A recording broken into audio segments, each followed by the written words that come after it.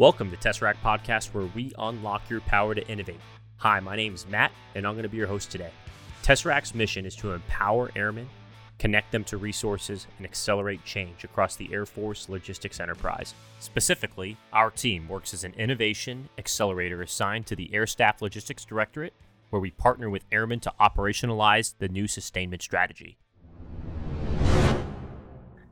So Joby, thank you so much for coming on to Tesseract Podcast today. And I'm particularly interested in this topic, and I think your work, Feeding Victory, is a outstanding overview of the development of logistics over the last several hundred years. So I'd just like to plug that there for you. But I'd like to begin with your background. Right. And how you ended up studying military logistics, because you are an operator. Right. So first off, Matt, thanks for having me on. It's really nice to talk to you all and to talk to you and to talk about the book. Thanks for the plug there. I do appreciate that. The reason I got interested, I grew up in a little place called Bloomfield, New Mexico, which is up in the Four Corners area. And it's actually the natural gas capital of the world, believe it or not, is there in a very small town. And my parents worked in a small business supporting the oil field workers and refineries. And so my earliest memories are going to their shop, and I was really fascinated with the scale. There's a scale for weighing things, and there was a book next to the scale. And over time, I learned when I was little, that book was the freight book. And so at the time, believe it or not, freight rates were actually regulated by the government in the late 70s. And so you'd weigh the package, you'd look on the freight rate, and then you'd send it. And that was a big part of my parents' business. They were either sending things via the Postal Service or UPS at the time, which was kind of a new thing locally, or some local trucking company, or someone who worked for my parents would be taking it in their truck or car to refinery. So it literally was kind of part of the DNA of how my parents ran their business and the DNA of how I grew up. You just kind of thought about that all the time. How much does the freight cost was like the first question. So I kind of had that in my head already.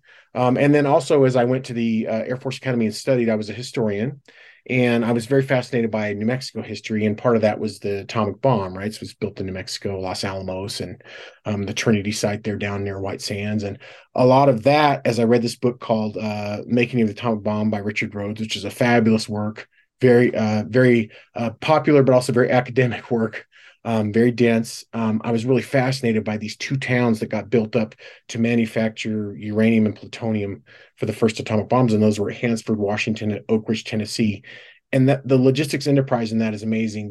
The U.S. government literally creates towns out of nothing to do this, and they're secret and they're built up. But the whole conglomeration of industry plus the military side of it plus all this stuff together, and eventually I went to graduate school as a historian. I studied the Savannah River site, which is Aiken, South Carolina. After the war, it was designed to build tritium for hydrogen bombs. And it was the most big undertaking the U.S. government has ever done besides the moon project. It was done in Aiken, South Carolina, this huge place. And so just the whole logistics of how that all went together, all these small businesses, all the people, the stuff, the things that have to go together to do that. I was just really fascinated by that sort of backstory. And then I went on to fly C-21s and C-130s in the Air Force, which is at the pointy end of logistics, the pointy end of that transportation piece. And when I did that, you'd be fascinated that you go fly somewhere. We have this advanced system. We have Transcom. We have deployment, distribution, operations centers in theater and local air mobility divisions. And you would take cargo somewhere, and someone would say, "That's not what we ordered." And oh, by the way, we don't have a forklift to get it off. And oh, by the way, we don't have any paperwork to say that we got it. And you start going through these things. It's just this massive complex problem that's always changing. And so that initial growing up and thinking about and doing, and then doing on the other end in the military, I kind of couldn't help but do logistics. And then sort of the coup de grace was I was at Transportation Command. And I really got there as an operator. I was really with true loggies. So Navy suppos, Marine Corps officers, Army officers, and they're even much more bifurcated, I feel, than the Air Force. So logistics specialties, there's just little slices of it all over. And it was so fascinating to be there to watch true loggies work and to really see behind the curtain of that. So kind of all that together, I think that I was lucky enough to spend some time in my formative years and then in my military career doing it. So I think that's why I chose logistics, and I felt like I could speak to it. And I will say it is a little bit of a double-edged sword. Part of my problem of not being a pure academic and looking at logistics is my operational bias gets the best of me. So I will look at a primary source, or I will look at a book, and I will say, I know exactly what that problem is. I dealt with that problem in the Air Force. I understand it fully. And sometimes I'm a little biased that way, and I have to sort of step back and be like, oh, hold on a second. Are you looking at it right? So I have to watch that myself. And I also tend to be too academic for operators when I write, and I'm too operational for academics. So, but it's kind of nice. It's a kind of a nice thing. Like if I talk to operators about it, they're like, "You're using words I don't like." And if I have to talk to academics about it, they're like, "I don't understand what you mean." And so Yeah. it's kind of been a nice. I feel like I'm a multi-paradigmatic translator or something, and so that's kind of fun. But it's also a little bit of a challenge. But that's what makes you unique, right? And Right. that's Absolutely. and when as historians looking at how we tell the stories of the past, and the fact that, hey, like, um you're a pilot, you have experiences that I don't have. I mean, I got a few hours behind a stick, but not obviously not thousands and thousands of hours like a an Air Force pilot or airline pilot. Sure. But that's what makes you unique, and that's why I appreciate a piece of why I appreciate your work so much. And I would argue that anybody who's listening to this who's a logistician, if you could just take your lens of the world, just like you're saying, and just say, I'm going to look at this purely as a logie would look at it, and say that thing in the planning meeting, or say that to your boss that's an operator, man, it's fascinating because you think the things that you know everybody knows and they don't. And I would say as a logie, you have a lot of power, and a lot of knowledge about how things work below that you just take for granted, that I will tell you that people in the 5 and the 3 couldn't even imagine. So, to Mm-hmm. your point, I think it's a useful skill. Everybody's got their own piece. And so you've spent time studying hundreds of years of logistics, all the way. Your book traces back to Lake George, right? Right. And that's the French and Indian War, if I'm not mistaken, That right? is And correct. Yeah. uh, and so that's between 1750 and 1755 ish, right? Yeah. 55 to 59, but close enough for 300 years. It's, mid Okay. 18th century.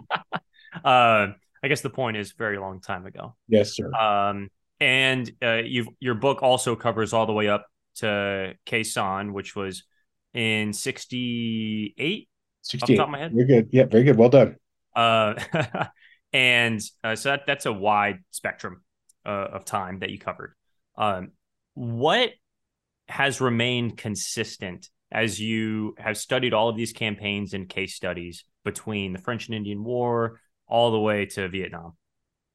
So I think the first thing that I found, and this is honestly after the book is published and I thought about it more, um, command and control is the first casualty of logistics.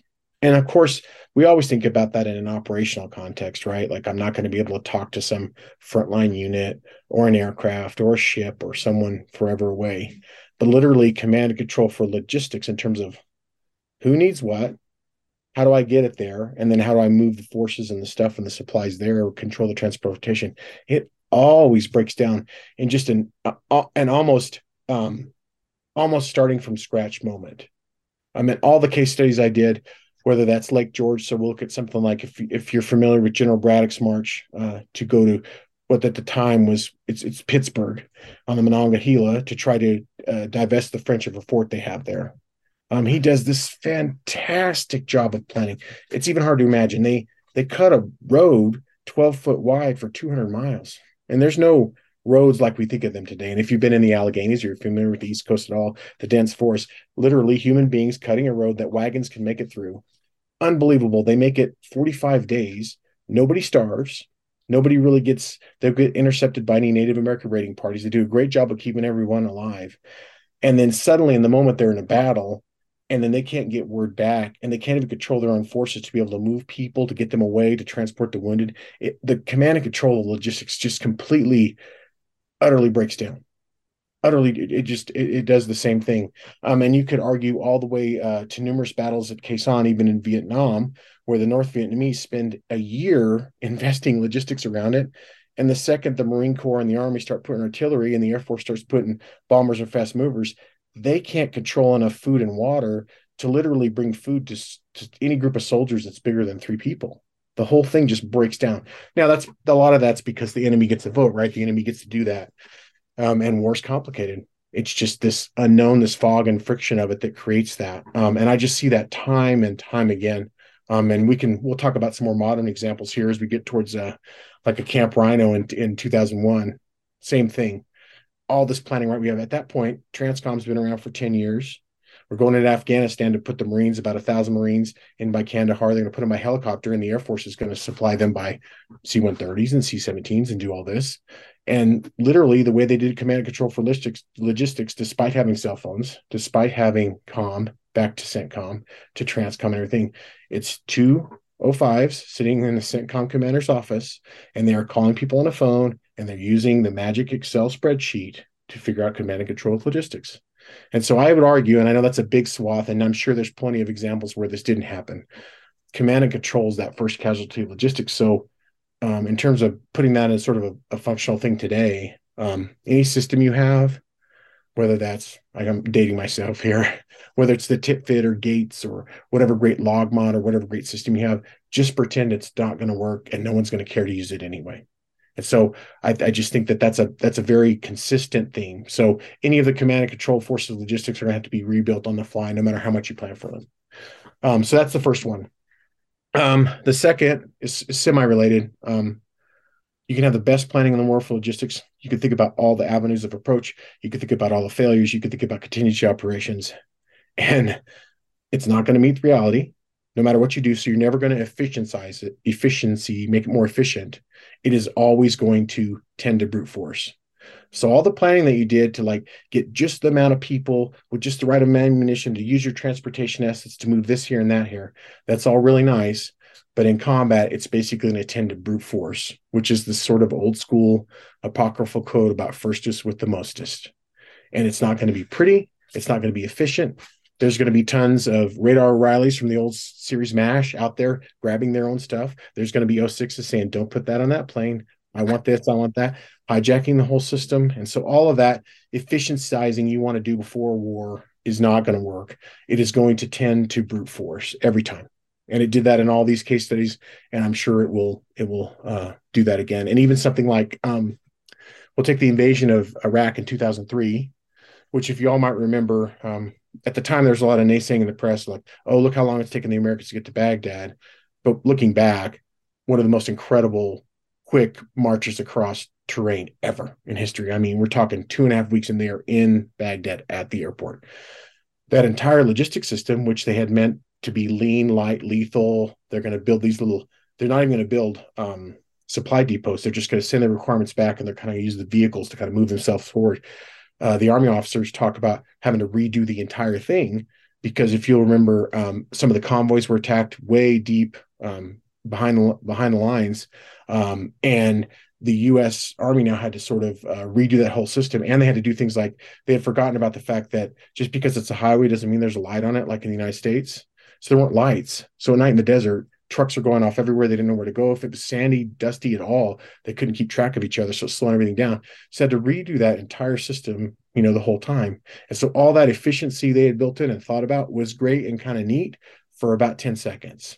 And then it's going to just tend to brute force, it's going to be ugly and very expensive. So I think those are the first two things.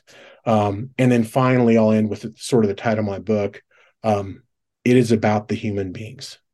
It is about keeping the human beings alive. In my research, the fascinating thing when I was researching Lake George, when you look through the diaries, and there's not a ton of them. I mean, it's just not a lot of primary sources from 300 years ago. I found a lot of people were very hungry very fast. So there's this guy, this private, and he's in Amherst Army, General Amherst Army, who's north of Lake George in 1759. And by October, he talks about not having any fresh meat or milk for 6 weeks. And this isn't like January when it's really snowy up there or any of this. This is in early October. He talks about being hungry. And a lot of the soldiers at that time talked about being hungry. And I thought, well, of course, it's 1755. Everybody's hungry all the time. It's a different world. They don't have the food supplies that we have. But if you look at Khe Sanh, same thing. The Marines talk about being hungry, and they really never, ever wanted for food.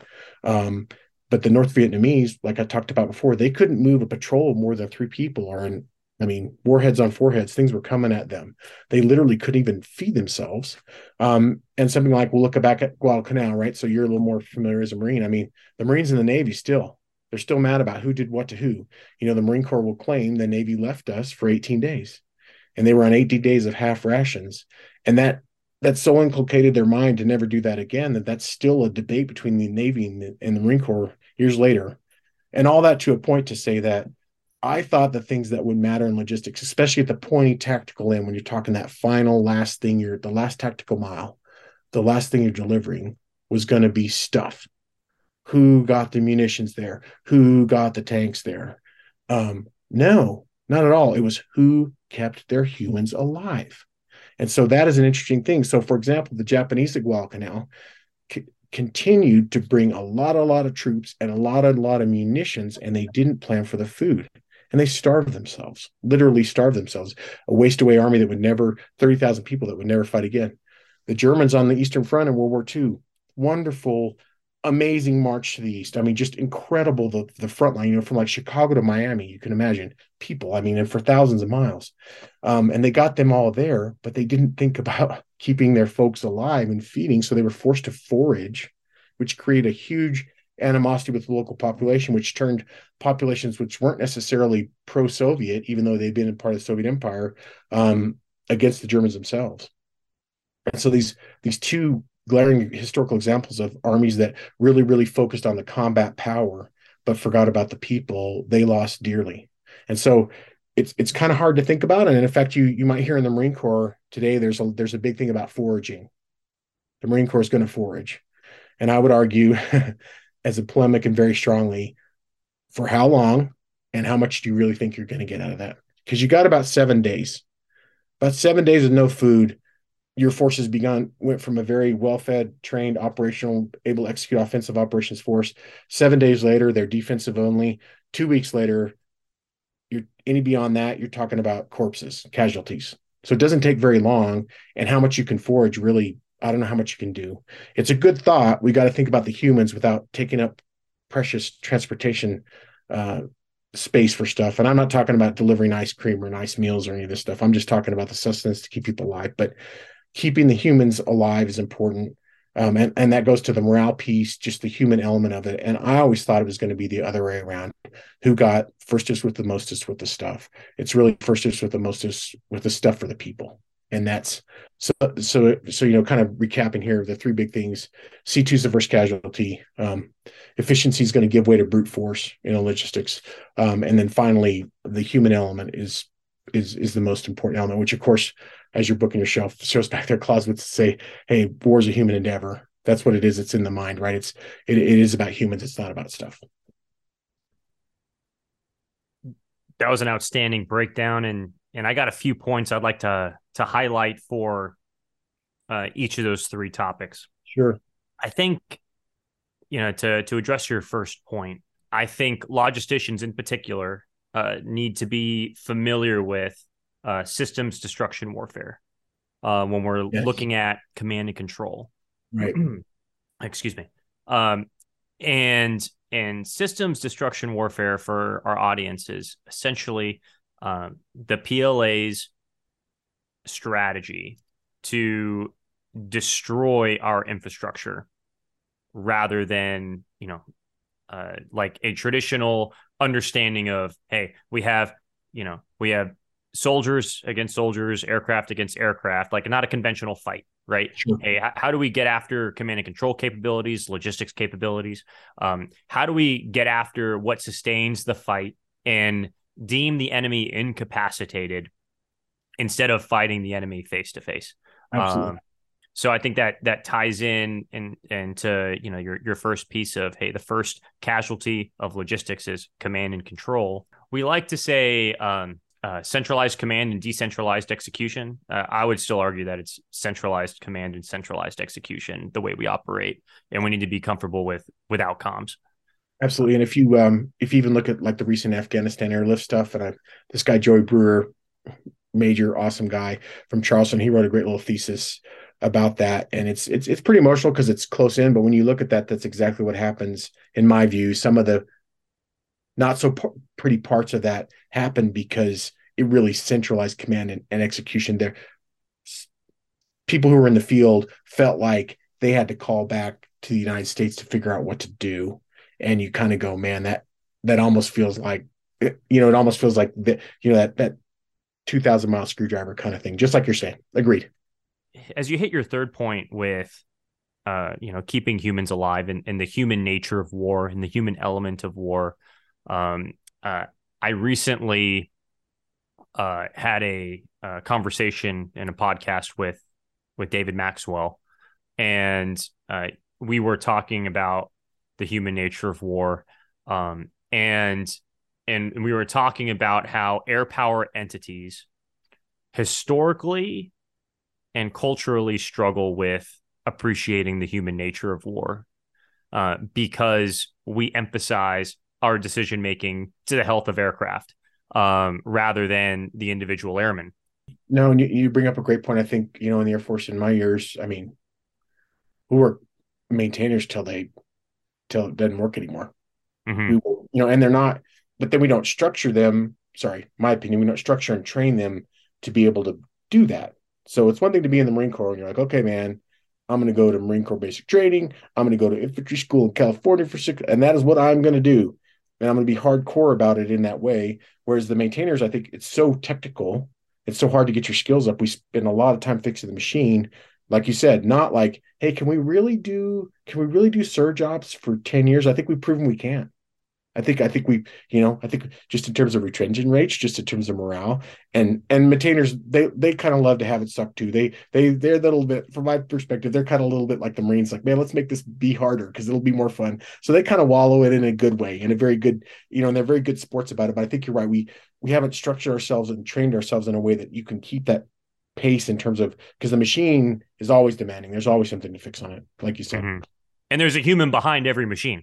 Right. Yeah. And I think oftentimes in the Air Force, and I'm guilty of this, you just think you really, really do focus on the machine. If we just get the machine running, everything else will be okay. And I think sometimes it's to the detriment of long-term success, and especially when things start going to the right in a hurry, where you're like, man, this is going bad. You sometimes don't have the system or the thinking or the leadership in place to be able to get yourself back in a different, because you haven't trained or thought about it that way. Mm-hmm. So in your book, I mean, you dive into French and Indian War, World War I, World War II, and Vietnam. Right. All of which, the campaigns were, transformative or gleaned some incredible insights. But what campaigns did not make it in the book that were like on the short list to be, researched and wrote about? Yeah, so I think, and of course, all these campaigns that I think about, the ones I missed, they've been well written about. So some of that's a little tough. It was nice to choose things that were a little less, as well. They have all been focused on a lot, but I think the first one in the Revolutionary War, I think, and I apologize, there may be an article or a book about that I've missed, but I really think Yorktown, so the sort of the ultimate battle in the Revolutionary War kind of ends it all. A lot of is talked about the combat power of that, but I don't think a lot of is looked at the logistics piece of that. And the reason I'm saying is that it's kind of amazing the way Washington works himself down there to get them captured. Now, granted, it's the French fleet that's out there. It's going to, the British won't needed their ride. Cornwallis at Yorktown, when he's surrounded, needs his ride. He didn't have it anymore. And really, that's the whole story. It's really a story of logistics, because his bus that he needed to get on to get away from the colonials, it's not there anymore. It's a war of logistics. So I wish I would have put that lens on that battle and been able to have time to look at that. I think that would have been fascinating.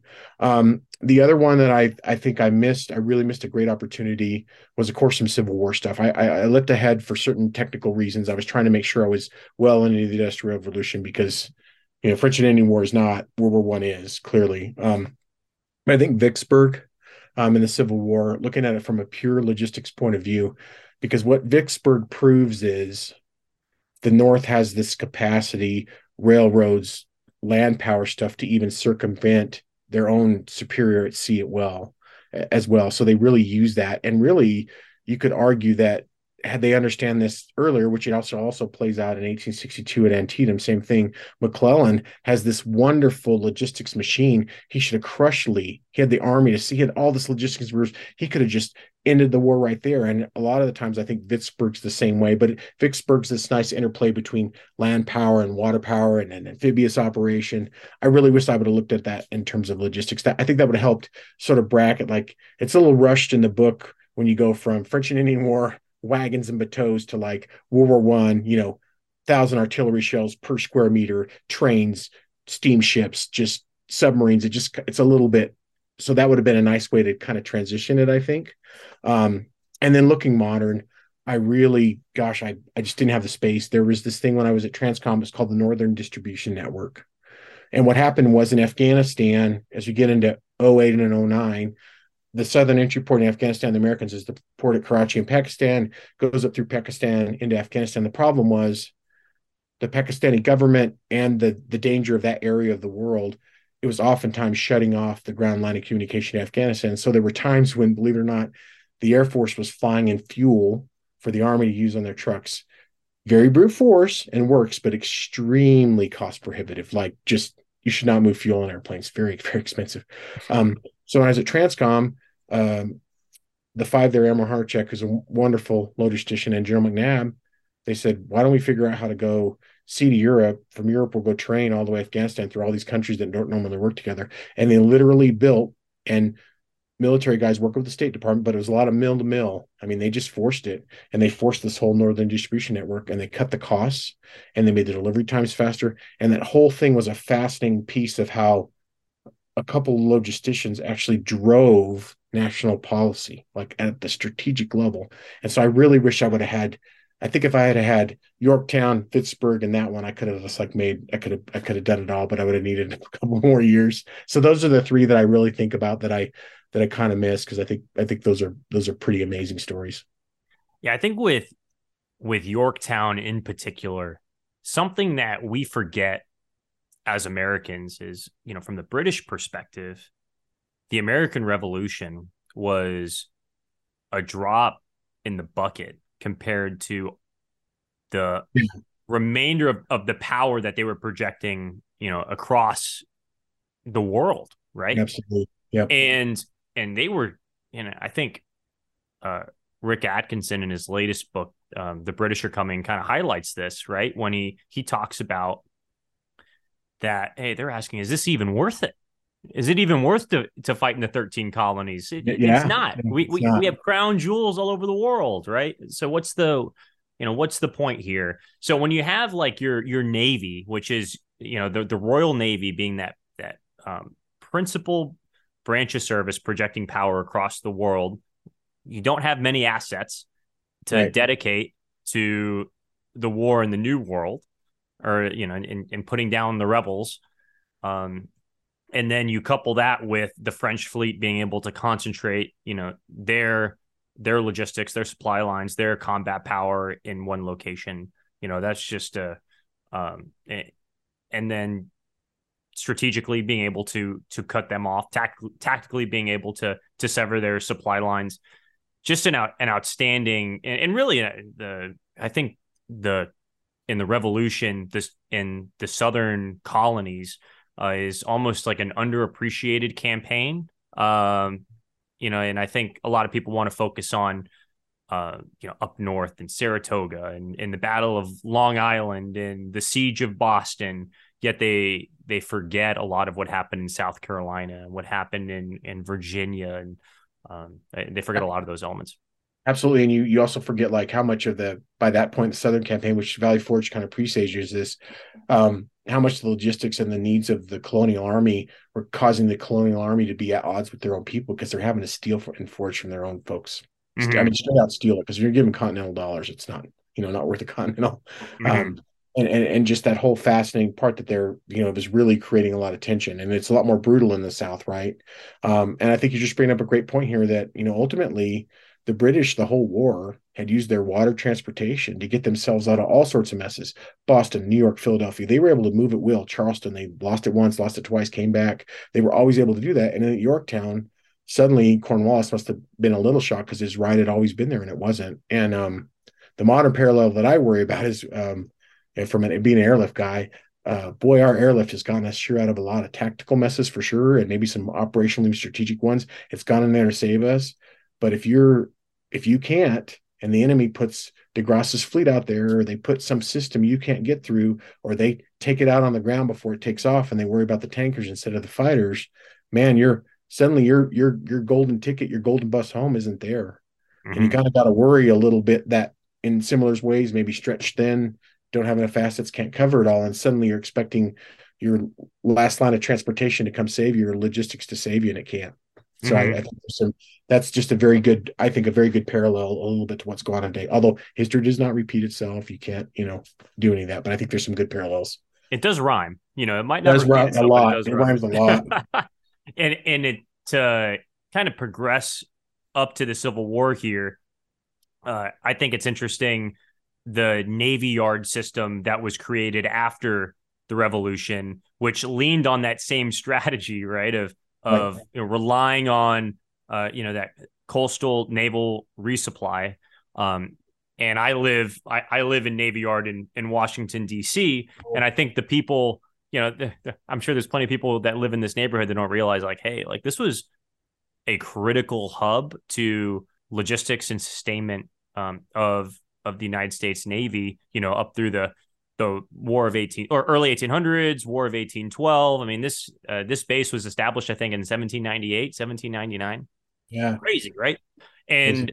And leading up into the Civil War, to talk about the Battle of Vicksburg and the Anaconda Plan. I mean, the Anaconda Plan was the emphasis of the North strategy at that point was to constrain the South from supplies, from ammunition, from food, right? Going back to starvation and hunger as we were talking about.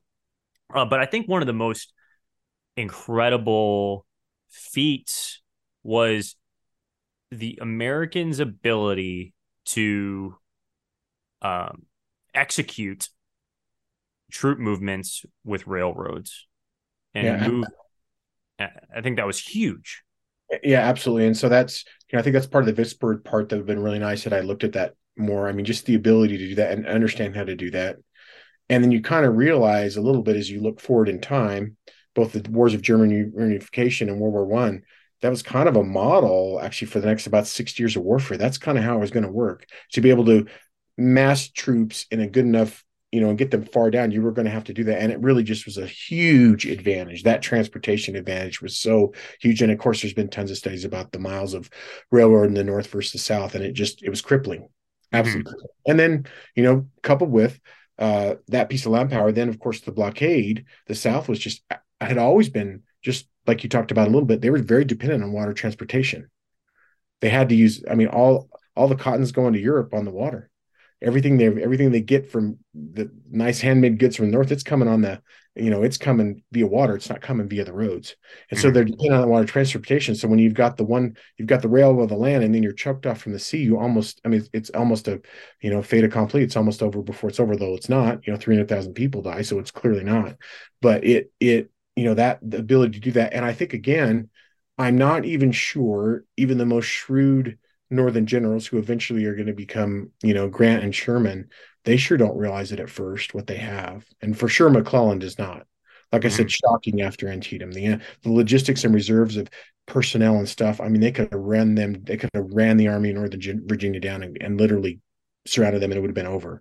But they don't realize that for a long time. They don't realize that potential, which is sort of interesting because the plan was right. The strategy all worked. It did. It worked out perfectly. But I just don't think they realized what they could really do.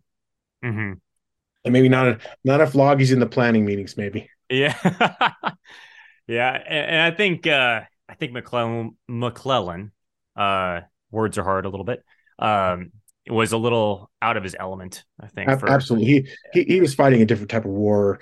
He was not into that. He was a great rah-rah guy, which I appreciate. All of us appreciate rah-rah jokes, but he just couldn't understand what was really taking place in front of him. He just didn't have that coup d'oil. He couldn't look and say, okay, I've got to do this. He didn't have that tact at the operational level, no operational genius at all. Mhm. And just for our listeners' edification, you talked about the German wars of Yes, sir. unification. Yeah, sorry, that's 1860s. Um, No, so but it's perfect, right? Because that's revolutionary war fighting capability to have railroads, right? And I think Max Boot, if you've read War Made New, does a good job chronicling that. uh, Uh, yeah, and Von Moltke the Elder is the one who kind of figures that, along with it's sort of this whole thing of railroads plus the telegraph, and then realizing that he could actually command this stuff beyond like line of sight, or as fast as he could send a horse, he could start doing that, and so that's what allows they kind of fully realize that. Now it's going to haunt them in World War I because they're going to think they can do it without the enemy getting a vote, and they're going to be sorely mistaken. But that's the first time that that's really kind of all put together, both the command and control of it, and then that transportation asset for mhm. exactly right.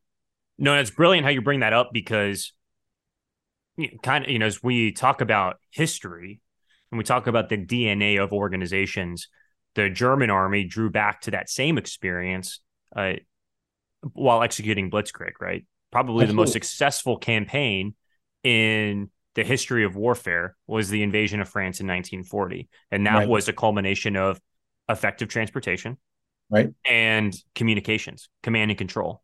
Right. Um, and in that joint interoperability between aircraft, tanks, and infantry. I think it was just an amazing, not only an amazing campaign to dissect, but the um, the organizational culture which enabled that.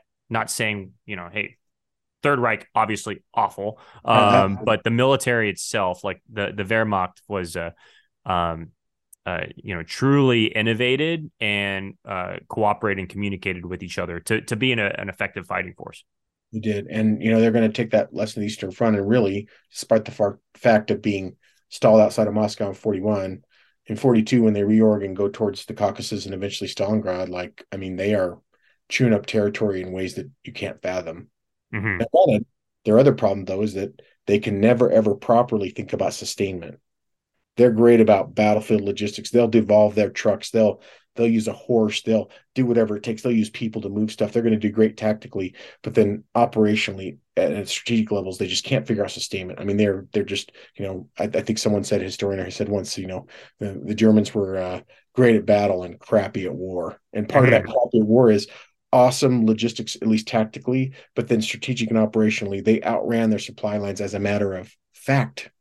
And Mm-hmm. so, again, not to compliment them too much, but the thing that I think we can learn from that is, believe it or not, your military can outrun its supply lines for a little bit. Mm-hmm. So you kind of have to think about that. And I want to give the Marines a hard time now for talking about foraging, but in some ways, you got to think about the uncomfortable. Like, how long can we really go? What things can we let go? Things can we devolve? Things can we just say, don't need that part. Sorry, not good enough. We'll accept that. And so I think that's a part of it too, is that the three can outrun the five and the four, and Mm-hmm. sometimes, and they probably are going to anyway. So you kind of have to think about those uncomfortable things, because the Germans, they were able to do it. I mean, just like I said, just the poorest sustainment you could ever imagine, from like building things in the factory to getting into the field. It boggles the mind. Mm-hmm. It's Adam Tooze in his great book Wages of Destruction, which I wouldn't necessarily recommend reading because you fall asleep. It's very, very dense and deep, but he talks about the whole inefficiency of the German economy and its inability to move forward. But anyway, sorry, I'm going down the rabbit hole of all this. You just bring up No, some. it's great. I want to keep on going down it. The German way, like, just to kind of touch on something really quick with the German way of war, I find it so incredibly interesting that we latch onto it as an American military, like the Yeah, relics we of it. we do, and we just do. And sometimes I feel like we're latching onto it too firmly. And we are finding ourselves, and this is a culmination of a lot of different things. Oh yeah, The bureaucracy and the technical and tactical nature of requirements and of the type of wars we wish to wage. But we rag on the German militaries of the past that they were too short sighted, tactical experts, operational experts in the operational art, but failed to execute strategically. But I feel as though if we keep on going down that same path and latching on to their doctrine too tightly, whether we know it or not, I think we might find ourselves in a similar trap and mixing the ways and means with what the ends truly are. I agree, and I think as you were talking, it kind of got me set on the thing. I think the thing we latch onto is we love this idea of speed, man. I mean, in the American way, whether it's I think it through them all the way through the OODA loop and whatever you want to think about it, man, we just want to get inside there. We're going to go faster, man. We're going to make you pay because we are going to decision cycle you to death. The Mm-hmm. problem is when you focus on just going through the decision cycle and you're not thinking about other things, you get yourself in trouble because speed can kill too. And sometimes I think that's why we focus on them because we want that speed. Boy, we want that quick, decisive. We're going to come hit you right now, 6 ways to Sunday, 4 different ways, and it's all going to be over. And I have this great quote here. In fact, I wanted to read it because just brings up a point here. Lawrence Friedman, who's a famous British strategist, historian who talks about strategy, in his book, The Future of War, which is just a history of the future of war, he says, that the need for a quick victory put a premium on making the most out of the very first blows directed against an enemy. First blows that could cause the defeat of their victims immediately.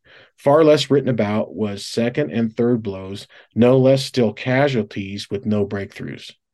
And if I did that to tie your point earlier to now, I think that's what we're headed for. We think if we just bring enough stuff quickly and get through it quickly, the conflict, whatever it is, you can choose any scenario, any adversary, wherever you want, that it'll be over fast. And nobody says, what if we can't get the tankers in the air? What if the ships going out of California, the computers shut down on them? What if the harbor in place X is mined? Nobody ever says, hey, what if that first blow doesn't work? And I think I just think in some ways, I mean, you just really got me thinking about this, that's maybe the why we love talking about the Wehrmacht is we love talking about the easy, quick victory. We don't want to talk about the slog, which it's Mm-hmm. probably going to be.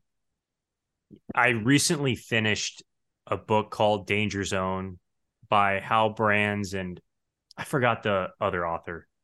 I forgot the co-author, and it talks about the China threat Mm-hmm. and talks about the diplomatic, economic, military, levers that are impacted with, in pure competition, and in the conclusion says similar to what you're saying.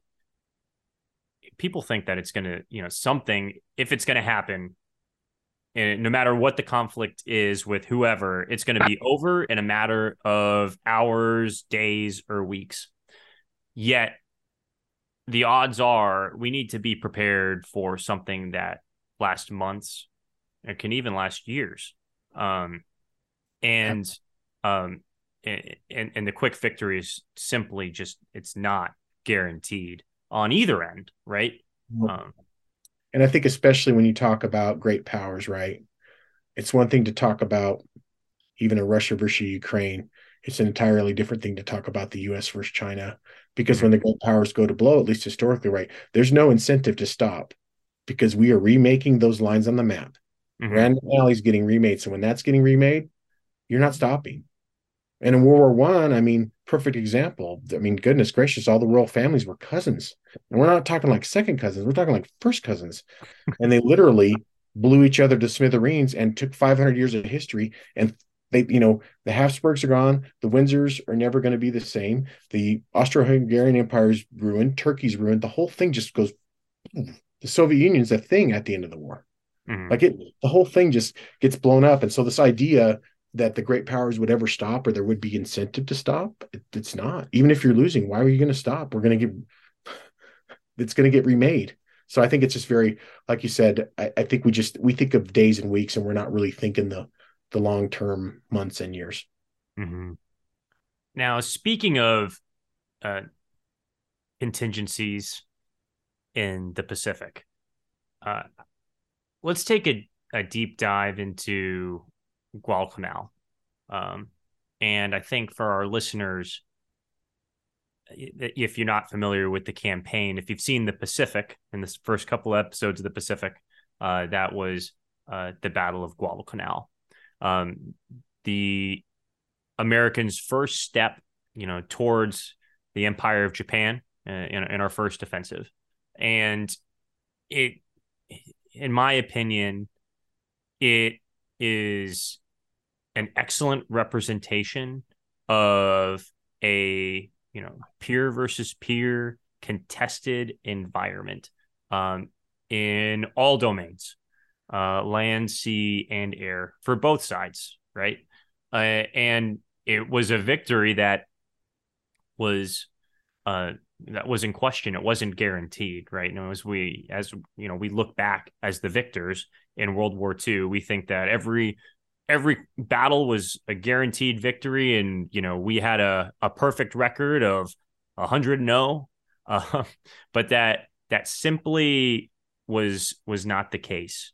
What are some specific lessons that you glean from studying Guadalcanal in particular that you think are important for warfighters to know today? Sure. So I'll start off the first thing, just really quick book plug here.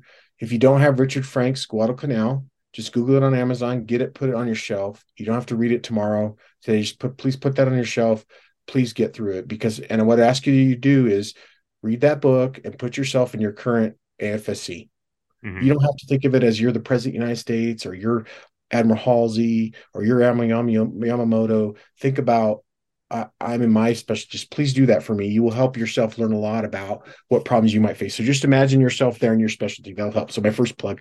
So I would say from logistics, the lesson is, the crazy thing about logistics at Guadalcanal was the Americans had planned for this. They spent the entire interwar period doing things called War Plan Orange, which is how are we going to fight the Japanese?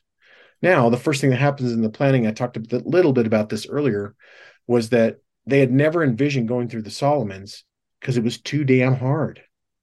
We would never go through the Solomons because it's too far away. It's 900 miles from New Caledonia. Like, that's our closest base. It's very far away, and it's very far away for the Japanese. We would never go there. And of course, that's the place they went. So that's the first part of this, the planning. Even though they planned about it, at a strategic level, they didn't want to go there, and they end up going there. And then at the tactical level of the campaign, as the Marines are going to wait ashore, so there's 10,000 Marines, they're going to go on amphibs ashore. They had planned for amphibious warfare, the Marine Corps during the interwar period. That's all they did. They knew they were going to do it. They were going to do it better than Gallipoli, and that the Brits in the First World War had done it, and they had planned for it. And they had planned for the logistics sustainment. So at Guadalcanal, they actually have aircraft. A couple days before, we're going to survey the beaches. Well, the problem was the weather's a little bad. And as they get the ISR back, I really don't think they got any loggies in the room, because no one said, hey, look, man, that beach seems pretty, Red Beach where we're going to land, it seems pretty thin. And on top of that, nobody thought about, is there any tide? No one asked that question. And had anybody asked that simple question, the Marines would have fared better. So anyway, they go to land, and they have 600 pioneers, which I'm not as familiar with the Navy Marine Corps as I should be, but pioneers are folks who are Navy personnel who are going to come on shore, and they're going to help get all the stuff, not the people, but the stuff on the transports, and then they're going to get it put in piles, and they're kind of going to make it all work out. Well, when they land on the beaches are only there's about 40 yards of sand. That's it. And you're talking, they have to put all the sustainment for 10,000 dudes and all their ammunition and all their water and all their food. So the beach becomes a mess. And then on top of that, the Japanese know they're coming. So the Japanese are bombing them during the day. So that interrupts that logistics piece. And that little logistics piece of the Japanese bombing and them not knowing what to do, they have to send the transports out to sea because they're worried about them being caught in harbor. And even though the Japanese can only loiter for about 2-3 minutes, it's all the fuel they have, and don't do much, it causes the whole thing to bog down. Well, when they come out in the morning, they finally give up at night. They're like, we got to stop. They stop. When they come out in the morning, the tide washed out about 3/4 of their supply. Got washed out into the bay. And at that point, that was a huge, huge food deficit for them. And that little strategic all the way to, we went to the place we didn't think of. We planned all this stuff. We brought all these people, but then we didn't get the ISR right on the beach. Suddenly, the Marines, because the Japanese are going to win some night battles out on the sea, the Navy has to leave the Marines. And they lost majority of their food. And luckily, they had stolen 10 days worth of food from the Japanese who ran away on the island into the jungle. And that little logistics problem causes almost the whole thing to fail. And that is just so fascinating to me, because had anybody been in a room and said, hey, the beach looks thin, we know it's thin, we're actually going to use other Marines who are standing around, it doesn't look like we're going to be too contested, let's use other Marines to help lift stuff, or let's have a plan for that, or let's have a plan for what are we going to do when the bombers come overhead. They hadn't really thought of that. Or is there a tide? Had they even thought about the tide and said, let's wait till the morning to bring the vast majority of the sustainment in? They'd probably been okay. And the whole campaign is different. The whole way it works is different. And then at that point, what it's been become is a siege warfare between the Japanese, who are going to bring what's called the Tokyo Express, which is, if you've seen the movie The Pacific, the Marines hate, because they're going to bring them in on destroyers, Japanese soldiers, drop them off, and they're going to bombard the Marines every night. So the Marines come to dread it. But the reason the Japanese are having to do it at night is the Americans own the airfield. And that airfield is the ultimate carrier, because Marine Corps, Navy, and actually Army Air Force's aircraft are going to continue to interdict any shipping during the day from the Japanese. And the fascinating thing that happens here is the logistics is entirely dependent on another domain, entirely dependent. So whoever controls the air controls logistics. So when the in the day, the U.S. can do their own logistics because they keep it safe from the air, and then they can bombard the Japanese, and the Japanese can't do that. So they have to go at night. And then as the Marines build up more and more and get better fed and more sustainment in, the Marines are actually able to fly further in the night, because they're going to use radar to help themselves land. They're going to use lighting on the airfield, and then they're really going to get after them, to the point that by the end, the Japanese can't even send any ships at night, and then they're using submarines to try to drop off 200 and 300 pounds of food to feed 30,000 people a night. It's not even going to work. And they resort to the end and literally going to ships. They're throwing boxes off to try to get them food because they can't do it. And so this whole interplay behind the thing actually is a whole logistic story of how you keep these armies alive. And so I think the fascinating piece is, one, the Americans are going to innovate. They're going to do things differently. They finally decide, you know what? This is brute force. I don't care what gets to Guadalcanal. Just ship it. Stop worrying about it. If we lose it on the way, don't care. We're going to just, whatever boat we have, we're going to hook a tow thing to it. We're going to hook any craft we can, and we're just going to get it up there, and they're going to hook or quick do it. And the Japanese are going to decide, we want it fast. And those two logistics decisions kind of are going to wrestle with, and that's what's going to happen. And the Japanese who decide on fast and decide on munitions, and the Americans who decide on people and food, are going to win. But it's just a very fascinating interplay between all of this, and it really shows how, logistics, especially at the end of that supply line, and especially when great powers are fighting each other, it's the difference maker, and everything from a tactical way it works till the end. So ultimately, the way this is going to go is, in August, we have 10,000 Japanese, we'll say, and about 10,000 Americans, and they're going to grow to 30 by November. And by mid-November, those 30,000 Japanese soldiers, which is we're only talking like 60, 65 days, they're almost dead. They're nothing. And now that it's not going to feel like that to the Marines and the Army guys that are trying to root them out of the jungles. They're not going to feel like they're dead. It's going to feel like a big, huge battle, but they're non-functioning. They can't do any offensive operations. And by mid-November, the Marines have 40,000 cases of beer. And so just in this very short order, it just shows you how logistics done properly, and then hook or quick on the fly, learning how to do it better, gets you wrong. Whereas the Japanese, they didn't think about logistics at all in ways that we can't imagine. And that really dooms them. And again, just that whole interplay, the fact that logistics now, and especially in the modern context after Guadalcanal and in the present, it depends on other domains, whether you have to have control of the air. So we could take Ukraine and Russia as a perfect example. And I know everybody makes fun of the Russian tank columns. I'm not sure we do any better moving all those people down a dirt road. I don't know how the way you do it, but the Russians in this current battle, and I haven't done a ton of research, but just look at open source stuff, they never got control of the air. So they've never been able to control their logistics, and necessarily the Ukrainians haven't either. It's been a struggle. So, and what does the control of the air mean when you have missiles that can go a long, long ways?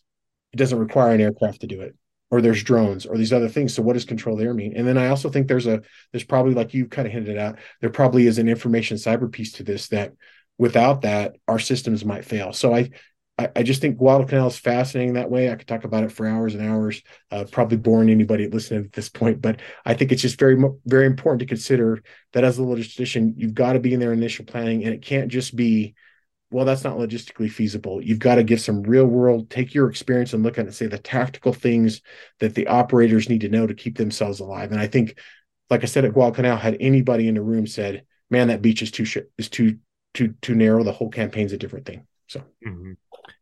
I'd like to emphasize a few points that you made. Going back to your very first point that we made in the conversation, the third point of the first point. sorry, yeah, there you go. Keeping humans alive.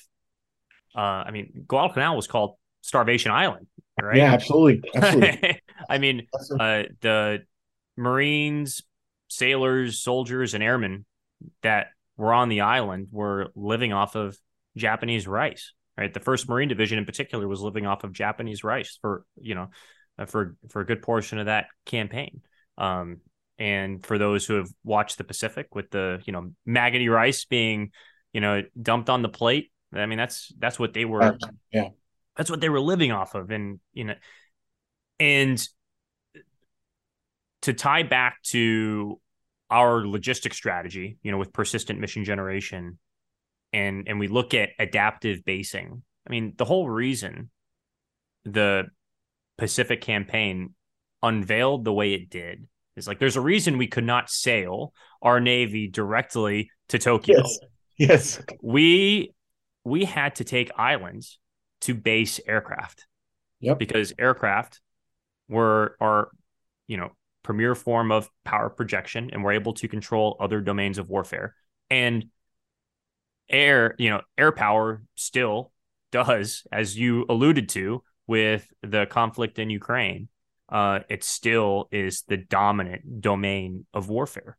And looking at and I want to kind of pick your brain more on the sustainment of the Cactus Air Force, right? Because Right, yeah, I think that we're going to be in situations that are going to be similar, right? Hey, we're not going to have enough like aircraft parts. We're not going to have enough food. Sustainment is going to be insanely difficult, just for human beings alone, right? And then also with the machines of war. But also, actually, wait, before I forget, I do also want to mention with Japanese sustainment. I mean, the reason they were on destroyers in the first place is because transports were moving too slow. They couldn't go from Rabaul to Guadalcanal in a sufficient amount of time, so they had to put them on destroyers that can move a little quicker, right? Because some people might think, well, why didn't they just put troops on transport ships? And then yeah, and they go simply ahead. couldn't. And they simply couldn't do it because the transports could not get there quick enough in the day. Yeah, exactly. So the second the day was up, Cactus Air Force is coming after him all day, all the time. And so, whereas the Marines on the island dreaded the Tokyo Express because they felt like it was a manifestation of Japanese combat power, it was actually the ultimate manifestation of Japanese weakness. Exactly. And not to the Marine that's getting shelled every night. Trust me, did not feel like Japanese weakness, but it was actually a sign of their inability to do that. And the fascinating thing is the Japanese doggone till the end won near every surface battle on the sea. So the paradigm before, right? I mean, if you told the Japanese, hey, you know what, you're going to sink 4 U.S. aircraft carriers, and you're going to sink about 10 battleships and 30 destroyers, they just said, we'll take that all day. But instead, they had 30,000 dead people. They skirted off an island. So anyway, I could go on and on. Yeah, I know. Well, me too. I'm still going. But yeah. Whenever you have Iron Bottom Bay, right? Like that's the name of. Yeah. I mean, it's great. What are your expectations? So the Japanese controlled the surface of the sea, and they lost terribly, horribly, just off. Because air power matters. It does matter, and it continues to matter. Mm-hmm. And then also, this is when we look at the economic lever of power, and I think in the book Why the Allies Won, they highlight this very well. There was a 1-to-1 ratio between support personnel in Japan and the warfighter, right? So for every Japanese soldier, there was only one civilian that was in a factory, Sure. Producing goods. Where I believe I don't want to misspeak here, but I believe it was about a 20-to-1 ratio for an American worker on the home front to the American soldier, sailor, airman, or Marine.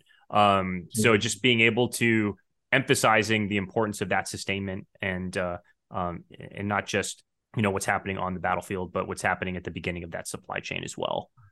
Along those lines, as you're saying that, I think a lot of times in the military circles, we want to pretend that somehow we can have our sustainment and our long-term supply chain somehow either curbed off or our special little piece of it, or we could get away from the civilians. It's kind of nonsense. Mm-hmm. In other words, and it's been done for centuries. In some ways, the market forces, we have to have those to help shape the things that we can use. And so I think pretending that we can sort of have this, what I would call a more pure logistics of military only stuff, and we're going to be able to build it on our own, ain't going to happen. And in fact, you wouldn't want it to. Mm-hmm. So, but to your point, that you're exactly right. Just to kind of hit on World War II again, but Dunkirk, right? People are gonna we're gonna make things happen. We're gonna make it happen, right? Yeah, brute force logistics every time. As we look at history and all the lessons learned, at the tactical level, at the strategic level. And based on your conclusions of the past, where do you see us heading into the future, and what will remain consistent regardless of technology? So I think sometimes, first I want to pay the positive piece of this, logistics. And if we just break it down, very simple definition, right? Supply plus transportation. And that's everything from the supply chain to the national economy to the raw materials that go into it, all the way to the tactical delivery of the soldier, sailor, airman, marine, or the foxhole, or wherever that base, however you want to say it, that whole spectrum of things. Americans are culturally as good at it as any culture in the history of the world. And it's amazing to see. We think of it as a culture in a way that other militaries, other societies don't even imagine it. It's on our brains at all times. And some of that is due to the way the nation was founded, the vast distances people had to go without help. And so you just kind of, you think about it. And I have a quick funny anecdote. I was traveling in Paris about 15 years ago, and I saw this little guy, and he had this huge backpack on and a carabiner and all this kind of stuff. He had water bottles and all this stuff. And I asked my wife, I said, "Who do you think that is?" She said, "I don't know." I said, "That's either some rock climber from Boulder, Colorado, or that is a C-130 Loadmaster. I'm telling you right now." And sure enough, it was a C-130. Happened to be a C-130 Loadmaster from Pope. Didn't know him from anything. But if you go travel around the world and you can figure out Americans not by our weight necessarily or our hair or what we're wearing, we are real loaded for bear. I mean, Europeans, they'll have a small backpack. Dude, Americans, we are ready to go. We are ready to go in the wilderness and strike out, man. We will not leave our stuff behind. So the good thing of that is it's a huge cultural advantage that's so deep-seated into our military that it kind of is a part of everything. So despite the fact that we look negatively sometimes about our logistics capability or how it's integrated with the three or what we're going to fail at, which is a good thing to do, we forget that culturally it's so strong. So I have great faith in the ability of our four community to support the warfighter no matter what, even if it looks helpless. I think that we have that skill, and we've proven to have that skill over time. And that is not going to change, no matter if it's talking about typing on a computer or 3D printing something. It's all the same stuff, getting the stuff there in the time that's needed to the right person. I think it's going to happen. As much as I want to be, as we all want to take a look at things we need to do. So that's the first part of this is, and it's important that logisticians take that skill and have that confidence that they can do it, because we can. We've shown time and time again, and that's not going to change. Till America changes, that's not changing. So I think that's a good thing. And then I think the real second big thing just goes back to that piece of, if you can focus on the humans first and the operational problems you have to solve to keep the humans alive, you will naturally win the battle of supply. So if you go with the first thing, like, okay, the first thing is I got to keep X amount of Marines alive on this Pacific island.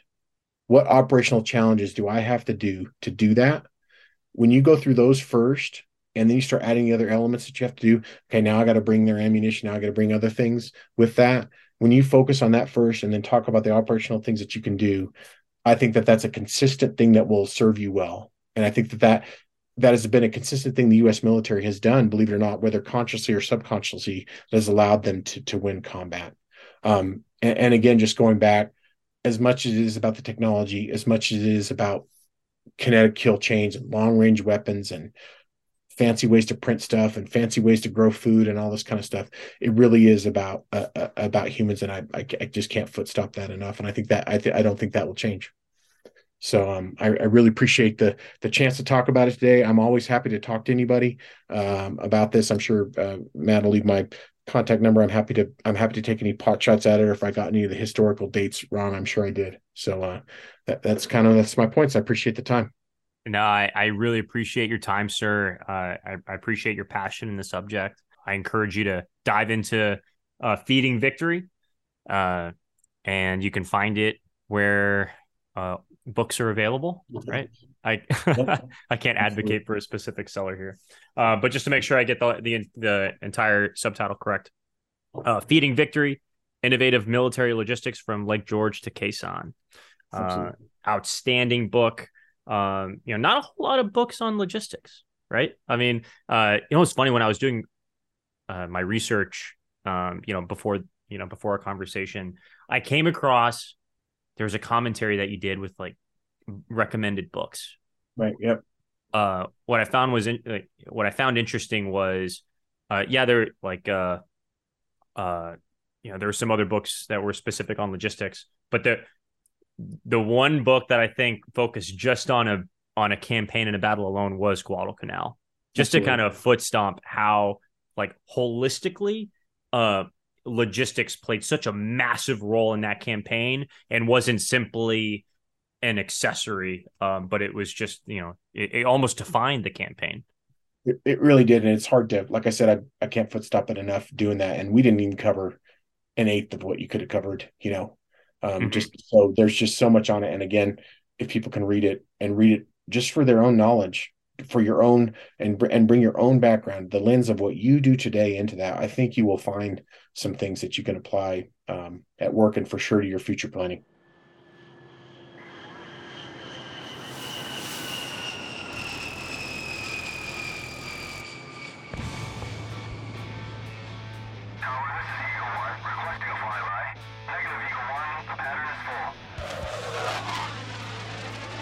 Thank you again for listening to Tesseract Podcast. Make sure you follow us on Twitter, Facebook, Instagram, and connect with us on LinkedIn.